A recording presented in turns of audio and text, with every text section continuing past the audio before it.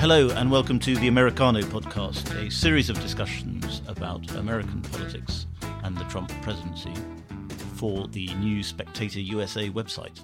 I'm joined today by Matthew R.J. Brodsky, who is a senior fellow at the Security Studies Group and a Middle East and geopolitical analyst, as well as a writer. And you wrote an excellent piece yesterday for us on Spectator USA about the glaring questions going unanswered about Jamal Khashoggi. Exactly. And it's sort of inevitable that this story, this disturbing, hugely important story, has become a kind of political catfight in America already.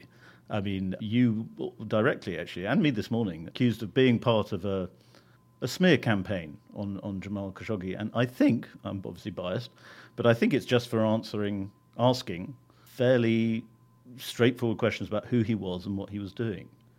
Why is it turning into this toxic fight, like everything else in America, it seems? I think we've put this type of issue now into what is the ongoing culture war in the United States.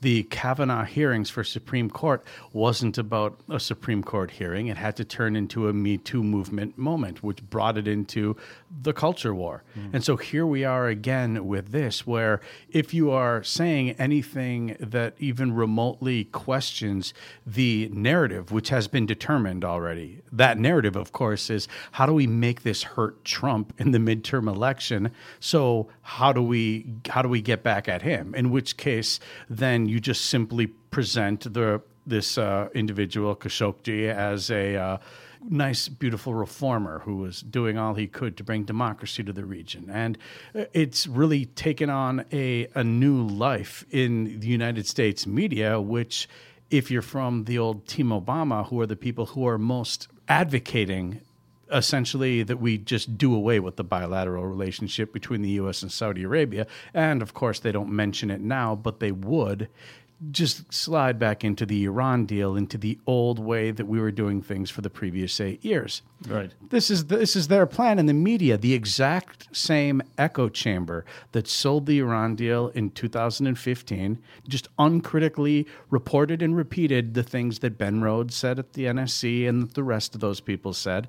These are the same people now writing in The Atlantic who are in positions as hired journalists at NBC and other networks who are just repeating the exact same line once again. And it was Khashoggi sort of one of those people who repeated the exact same lines. The thing is, he is not the person that they should be using, one would think, as their cheerleader or their symbol to rally behind. Because when he was speaking of democracy, you just simply need to read what he wrote, which is why me, you, none of these other people, a lot of people who are writing questions saying, wait, can we ask a few questions here about the past? None of which changes how anyone should feel about the outcome, but asking some questions. His own words, he was someone who supported the Muslim Brotherhood. You have, even from people on the left who have written in other source material, like the Looming Tower, that he joined the Muslim Brotherhood in the 1970s, the same time as Osama bin Laden. Of course, he was with bin Laden in May 1988 in Afghanistan writing profiles. Yes. This was the exact time when Al-Qaeda was formed, a few weeks after that. I suppose that there is a sort of fair enough critique of conservatives that they might just hear the words Muslim Brotherhood and say, oh, terrorist. And that might be true of a lot of people on the right. Yeah, that's a good point, that there are a lot of people on the right who may think that. I mean, the fact is the Muslim Brotherhood has tried to remain this ideological pure form of which most Sunni terrorist groups have ended up coming from through that through that ideology, whether you're talking about Hamas and other groups. Even Al-Qaeda draws its roots from that before adopting Wahhabism. But it's a huge, much bigger, broader group than just that. It's got all sorts of factions within it, right? And right. Khashoggi fits in somewhere on that spectrum. It does, except when you decide that you're going to be promoting the Muslim Brotherhood or writing like in August he did in the Washington Post that the West has the Muslim Brotherhood all wrong and the Arab world is paying for it, or some words as such in the title. What he is advocating is not what we're hearing about from most media outlets, that he's some reformer. The kind of reform he's calling for is along the lines more of Islam, but a la Muslim Brotherhood, as opposed to the more backward-looking Salafi or Wahhabi form of Islam, which is represented elsewhere in the Middle East. Like Saudi Arabia. Exactly. Let's go through, for people who aren't intelligent enough to have read your piece yet, but I'm sure they will after this podcast. Let's go through a little bit about what we should know about Khashoggi. Let's take it from the top. So these are just things that happen to be the case that require, I think, someone to ask questions. Khashoggi was in Afghanistan in 1988, like I said, writing these 2 pieces for Arab News, which is run by Saudi Arabia. Now, I've had a journalist say, what does that have to do with anything? If I write an article on something, does that mean I'm following it? Well, let's understand, in the Middle East, when you are writing as a journalist for a state-owned paper, it only happens if the state-owned paper decides that they're going to do it.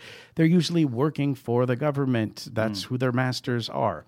So in this case, he happened to be there a few weeks after Abdullah Azzam, the co-founder of Al-Qaeda, wrote his piece on Al-Qaeda, which was basically the founding type of document that was used then about 2 months after these articles were written in Afghanistan, which formed the basis of Al-Qaeda. So there he is with an RPG in his, toting around with bin Laden and a bunch of the other founding members in Afghanistan in 1988. Now you fast forward, and then he became Prince Turki Al Faisal, which is an entirely different clan of the royal family in Saudi Arabia.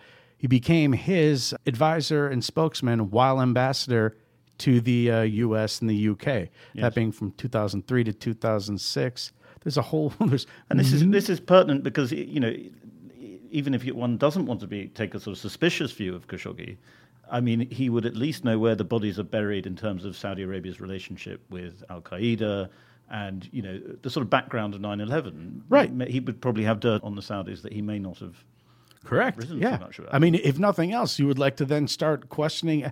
Most people haven't heard of his name until now, much less even heard these details. Everyone's familiar with the Western reporters, ABC News or whatever.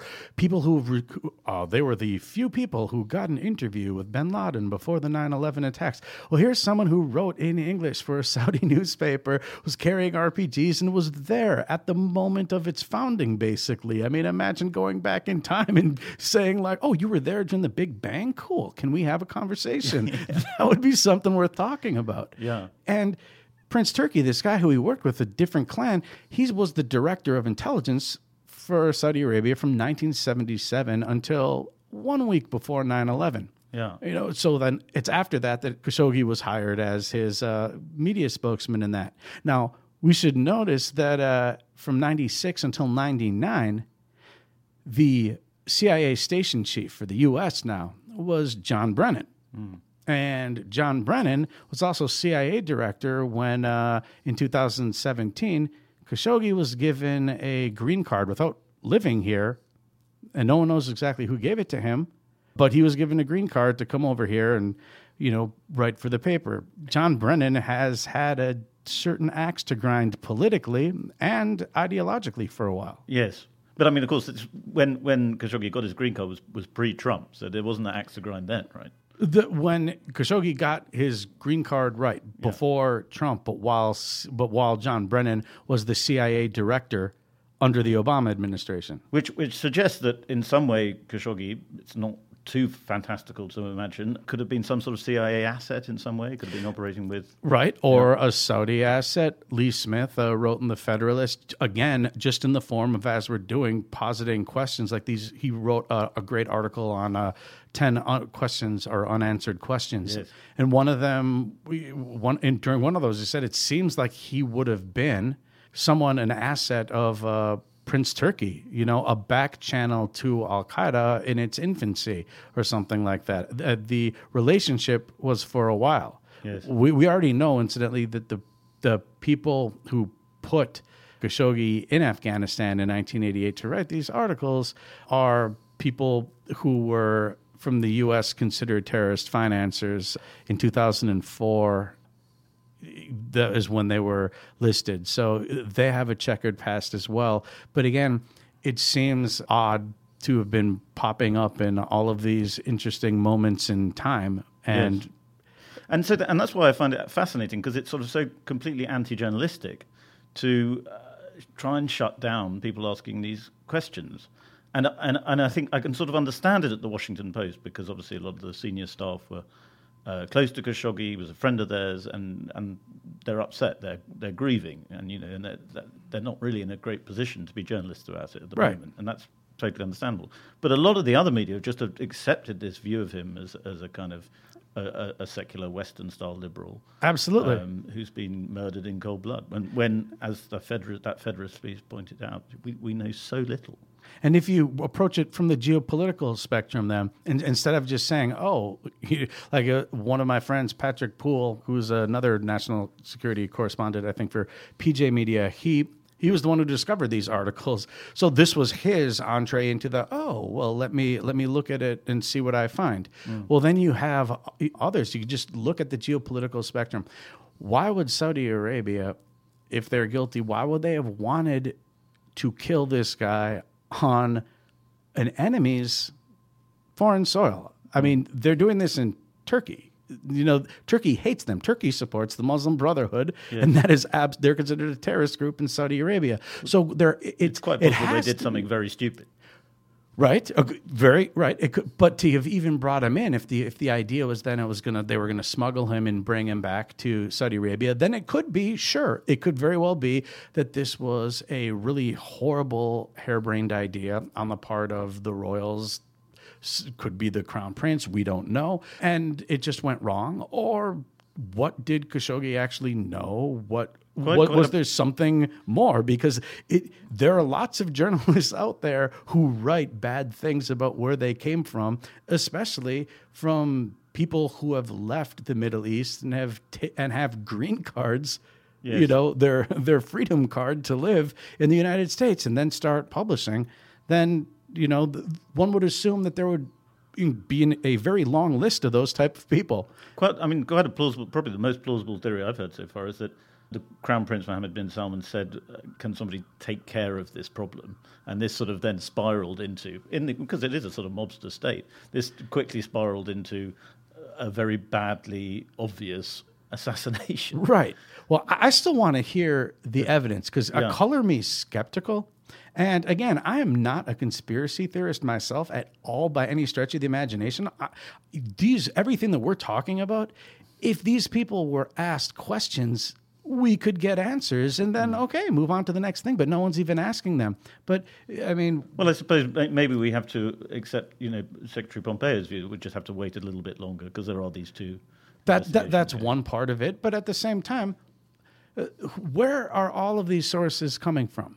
They're Turkish sources. Okay, so what you have is Erdogan, who's smart enough as president that he himself is not leaking it. He's sitting there twiddling his thumbs thinking, what can I get out of this? And I can tell you what I think he's going to get out of it. He wants to basically improve his Muslim Brotherhood aspect vis-a-vis the Wahhabi aspect that we have going on from Saudi Arabia. And there are things that he wants from the U.S. when it comes to Syria.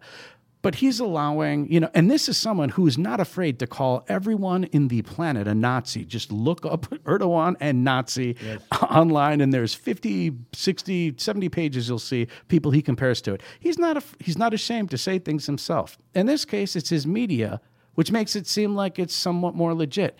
And as many people have pointed out, he's no great enthusiast of free speech. Turkey locks up more journalists than any other country. It's the least free, and it's getting even worse. So all of these leaks are coming from Turkey, from Turkish-approved sources, not specifically from him. And who else? Oh, well, from Al Jazeera and Qatar. Okay, Qatar and Turkey are two countries that have been growing close together, specifically over their support for the Muslim Brotherhood. Both of them were supporting Mohammed al-Morsi, the Muslim Brotherhood leader in Egypt previously. They're in league together. The leaks are coming from state-run media or from people who are in the wealthy oligarchy who still only operate under the permission of the governments. Yes. And no one has heard the tapes. And let's look at the geopolitical picture more broadly still and talk about Israel. I mean, Israel's relationship with Saudi Arabia has become a lot closer in recent years. they're now in a sort of difficult. Israel's in a difficult diplomatic position. Right. Yeah. Yeah, they're really treading lightly here because they've had poor relationships with Turkey for a while. Okay, and they very often try to not stick their nose into the middle of things that they know they can't control and have nothing to do with. So when it comes to Turkey, I mean, they've set out like terrorist sponsoring boats, the Mami Mavra incident, that was 2009, 2010. Their long list of the long list of Nazis, according to Erdogan, who are in Israel, is quite immense. So what we've seen recently, though, is a part of U.S. diplomacy that just has to do with Syria going forward. We've seen a break in which it's been reported in Turkish press, which of course means Turkey must want the world to know this officially, that there might be some restoration of diplomatic ties with Turkey. That would benefit Israel because the old style of Turkey, the pre-Erdogan turning into a Muslim Brotherhood supporting state of Turkey, that was something that was tied in well with the United States, tied in well with NATO and with Israel. So Israel doesn't want to mess what could be coming up over that, while at the same time its under-the-table relationship with Saudi Arabia is extremely important because they're the ones who are dealing with Iran directly. And when I say directly, I mean militarily. It's Israel who's pushing back on Iran militarily inside of Syria.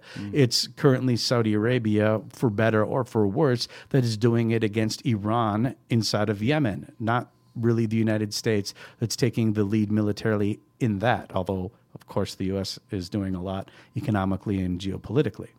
And looking at Erdogan, I mean, for all his thuggishness, he seems to be quite a canny operator. I mean, it seems that he's using this to get the most. I mean, the fact that the two investigations are working together quite closely, the Saudi one and the Turkey one, right. Is he using this to get as much leverage as he can over America, over the Saudis, and perhaps over other countries in the Middle East? Yes, Yeah. that makes the most amount of sense. Now, first of all, Erdogan is someone who has a demonstrated track record of always overplaying his hands. I mean, you look back at the counter coup in Egypt and Morsi being overthrown. He remained very vocally in love with the Muslim Brotherhood, way past the point that it's, that someone would have tapped him on the shoulder and said, "Hey, guy, the ship sailed." Sorry, So this may represent part of the learning curve, because if the old Erdogan would have stood up and declared Saudi Arabia to be full of Nazis and to have been fiery rhetoric himself, because he's the leader of the resistance camp. That's how he's been branding himself. This seems to me like the United States went over there being allies with both Saudi Arabia and Turkey and said, we're going to come to some agreement on this, because obviously the idea of a joint Turkish-Saudi Arabia investigation is a little bit bizarre, to say the absolute least. And this seems to me that he's keeping quiet. He's allowing us in the West to think that, these are just a bunch of independent media folk who work in Turkey who are just getting to the bottom of this scoop and are reporting things, and I'm just going to stay quiet and say I can't control anything. Well, yeah, so he's trying to see exactly what he can get out of it. That would be the smart, geopolitical move. And for America, I mean, I suppose, or in America, in Britain, there's often people are uncomfortable with our relationship with Saudi Arabia, and it's true of a lot of Americans too, because they've clearly been a sponsor of terror over the years. And this death, this horrible story, aside from the politicking that's going around it at the moment, maybe it's come to a point where we have to be honest about the reasons why we have friendships with unpleasant states. Yeah. We are friends, say, with Israel, for example, because we have shared values. Yeah. We see them and we say, they're like Westerners, In fact, that's the knock that everyone uses against them, is that they're some European implant. Saudi Arabia is not a shared value relationship. It's a relationship that's on common interest when it comes to energy markets, and it has to do with intelligence sharing, which is extremely important. Now, this is the basis of our relationship. What we're hearing from those people in the media, the majority essentially, who just keep irresponsibly taking as the gospel what is just being unsourced, unverified reports from other media, they're trying to get the United States to break off our relationship with Saudi Arabia. This would be stabbing ourselves in the foot. We do not need to do that. There are, incidentally, a lot of ways that we can push back that make sense, that still maintain our own interests, which is what we need to be looking after, and that would still send the message. For instance, one of the courses of action would be the Magnitsky Act, which has to do with sanctioning humanitarians for humanitarian concerns. Now, this came up in a Russian context before, which is why it was passed here in Congress. We imposed these same type of sanctions on the Interior and Justice Minister of Turkey as a result of the kidnapping of Pastor Brunson, who was thankfully released. This is something that we could do to the specific members of the Saudi family. Again, it's just an idea. It would impose sanctions. It would make a very strong point, and it would be directly tied to humanitarian issues. What we don't need to do is torpedo the fact that since we've pulled out of the Iran deal, on November 4th is when the biggest sanctions are turned against Iran. That's against Iran's oil production, shipping capabilities, and everything to do with their energy sector. We have an agreement with Saudi Arabia that they're going to make up for that oil production, which they've agreed to do, which is to keep the market stable for the entire world. That's something we still want to be doing. In other words, we don't want to just put a torpedo in our entire foreign policy and let one journalist now determine what our future foreign policy is going to be, as horrible as this sounds. I think, one of the sort of more impressive aspects, I suppose, of Trump's diplomacy so far has been his willing to play brinksmanship with people and say, no, you can't threaten us like that. We'll threaten you. And with the Saudis, they've been quite threatening, in response to this. So, if these sanctions come in, we can collapse the global economy. Basically, has been their line. Right. And it may be true, but you'd imagine like a strong American government would be able to say, no, we're not going to be pushed around by you. Right. And so far, one can see a reasonable criticism of Trump that it doesn't look. It looks like he's waiting it out. But it doesn't look like he's being the kind of tough guy that he's been with, certainly with North Korea and Iran. The fact is, when your enemy does something, you should do something back to them that makes sense, that's still within what you want to have as your foreign policy, such as when Russia pulled off killing a double agent or so in London, in our allies' place. We should have a public response that should match how strong our private response has been so far.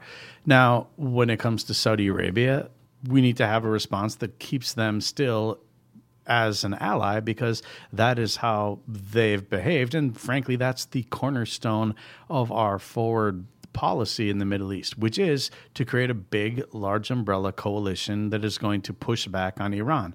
That requires Saudi Arabia's participation. The knock against the Obama administration was that he would take allies such as Saudi Arabia and a lot in the Islamic and Muslim world and Israel, and he would throw them under the bus privately, but more importantly, he would do that publicly, which is not how friends are supposed to behave.